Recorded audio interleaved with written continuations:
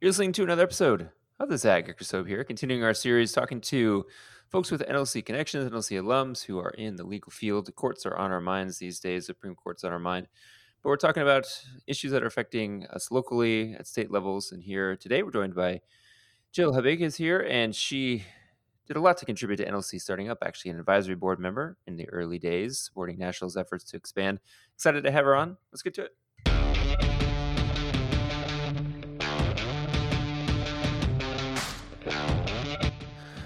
All right, Jill. Thanks, of course, for your help. The early days of NLC, it's always great to connect with folks who were around at that time. What do you remember about NLC in its inception? You know, I it's funny, I've been thinking about it a lot lately because I've founded my own nonprofit just a few years ago, and it's remarkable in the early days of NLC, it was unclear whether it was going to become a thing at all. It was just, a lot of passionate people who were really interested in fostering progressive leadership in a different way. And, it was groups of people who would gather in San Francisco and DC and other places. And I thought it was a great idea, something really needed in the progressive movement, but had no idea it would turn into the national force that it is today. So it's been really exciting to see it grow. Yeah, absolutely. Well, listen, give us a scoop on your connection to the legal world, because as I mentioned in the intro, right, so many folks are focused right now on the most important court of all, the Supreme Court, but so much of the NLC alum community does work locally and at state levels, bringing their progressive values and kind of legal background and expertise together. How does that come together for you? Yeah, I actually came to the law through politics. I didn't really know that I wanted to be a lawyer until I'd become active in campaigns and in the political world for a while. And went to law school many, many years ago, but have been now working as a lawyer in state and local government for over a decade. And that was where my interest in law and politics and policy kind of all came together. I had an opportunity right out of law school to work in the San Francisco City Attorney's Office and actually work on the marriage equality trial against Proposition 8. And so that kind of opened my eyes into what the potential was for progressive lawyers through their own local and state governments to be able to actually use the tools of government and the legal authority of government to serve residents. So that took me to the Attorney General's office in California. I worked for Kamala Harris for many years, working on civil rights and economic justice cases. And then most recently, I actually started a nonprofit called Public Rights Project that works with state and local governments across the country to help them bring better impact litigation to enforce the rights of their residents on civil rights, workers' rights, immigrant rights issues, those sorts of things. And then in terms of the California context, what ways have you found to be successful navigating uh, people in the state house trying to get things done, get things passed? What things have you felt like really paid off? Yeah, I mean, I think one of the biggest things that I have learned over the last several years is that we spend so much time thinking about getting legislation through the Capitol. And, Sacramento, we have our struggles, but we actually have a functional government in Sacramento. So congratulations to us. Unlike the national government, we pass laws. But one of the things that I've seen that is missing is the implementation and enforcement of those laws. And that's part of the reason I started Public Rights Project is that, we in LA and San Francisco and in many parts of the state and in the capital, we pass progressive laws all the time that, increase minimum wage, that protect tenants, that do all of these things. And those laws are pretty meaningless unless we have somebody enforcing them and making sure that companies are actually treating their workers, treating us as tenants and consumers the way that the law requires. And so that's the biggest area of focus for me is thinking about how do we make sure that when the city of Santa Monica, for example, passes this great paid sick leave law, that workers in Santa Monica are actually getting the benefits of that law. And so that's been a big area of focus for me. And do you feel like once those stronger laws and more progressive laws are passed, is it a matter of funding and enforcement? There's just not enough human bodies to go out and actually then check that these laws are being followed, or is it something more nefarious on the part of actors who aren't living up to the spirit of what the law meant to be? What's kind of the pattern you see? I think it's mostly a question of resources and capacity, and the way that state and local governments have been set up historically. So to give you an example, um, on the resources side, we just have to think about when we think about legislative advocacy, we have to include the budget to enforce that legislation, and so often that doesn't happen. So that's a relatively simple fix, not always easy, but Mm, simple. The capacity issue is a little bit more challenging. So to give you an example, when the legislature passed AB 5 last year, which was a big landmark workers' rights law that made it harder for companies to misclassify their workers as independent contractors.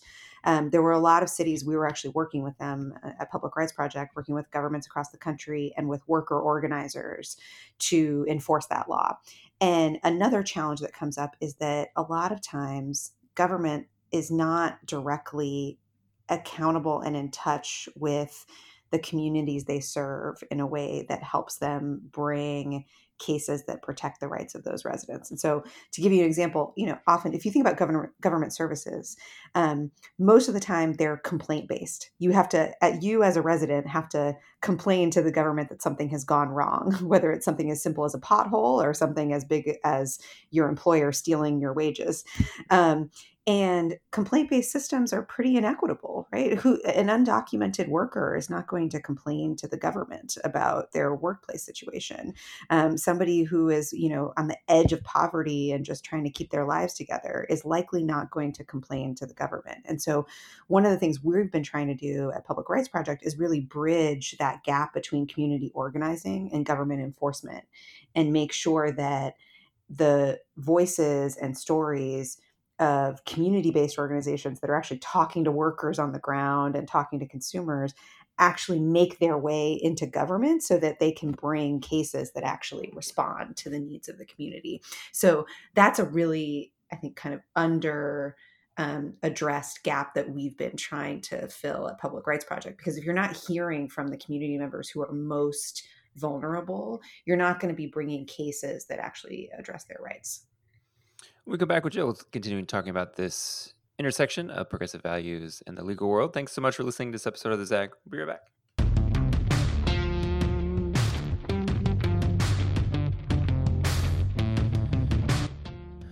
Jill, do you have any sense of optimism about Supreme Court realities these days, or are you as low as most people are? Depends on what time of the day you talk to me, but I honestly think the only thing we can do right now is focus on what we can control.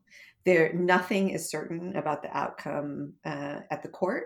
The court is critical to every aspect of our daily lives, even when we're not thinking about it as much as in the last few days. And so, um, the the only thing we can do is vote, mobilize as many human beings to vote as we possibly can in every corner of the country, and organize as much as we can to push every elected official to do the right thing. And so, nothing is predetermined right now. It's a slim margin we have to navigate in order to try to get to the right place, but it's all kind of up to us. And so that is at least something that we can control right now, rather than just sort of sitting in the pit of despair, as I'm tempted to do sometimes.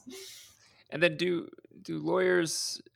I'm not sure they all get together at the collective water cooler, but I'm sure there's people you're The plugged into. Zoom You water talk cooler. exactly right that you talk with these issues about. But yeah, is there momentum you feel like for legitimately changing the structure of the court and the nine justices we know is something that is not set in stone and can evolve and change, and we know there's different approaches that you could even take besides adding two justices or adding five justices. You could do things like Mayor Pete put out there during the primary, where you get to number 10 and then those 10 pick five more that they all agree on, something that would put less pressure on these nine folks to decide our entire country's fate. What are your thoughts on where that discussion and hopefully some different outcomes may go?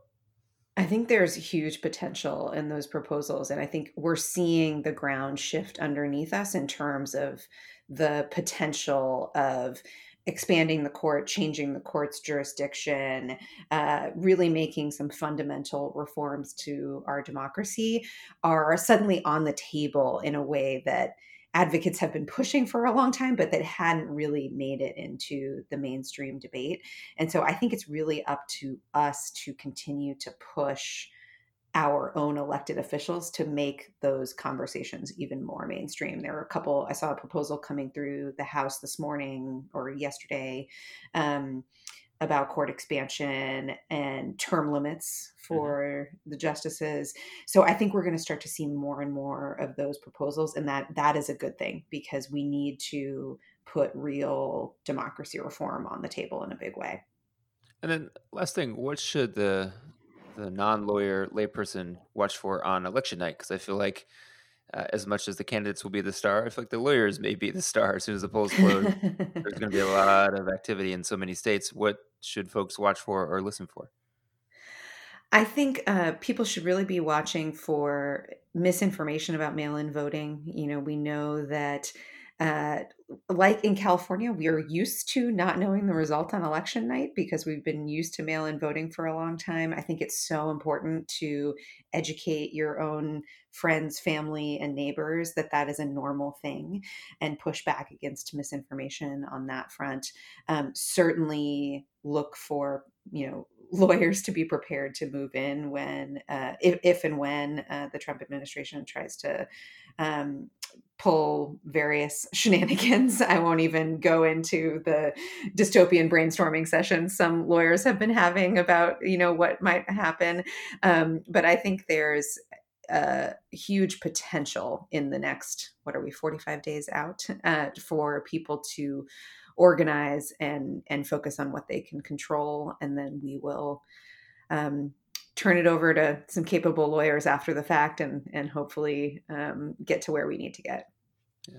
Listen, thanks so much for coming on. Thanks everyone for listening to this episode of the Zag. Make sure to catch all the episodes we're dropping in the next couple weeks with our NLC alum and folks with NLC ties who are in the legal community, and get those at all the places you get your podcasts: SoundCloud, Spotify, Stitcher, Google, Apple. They're all there. Check them out. Until next time, catch you soon.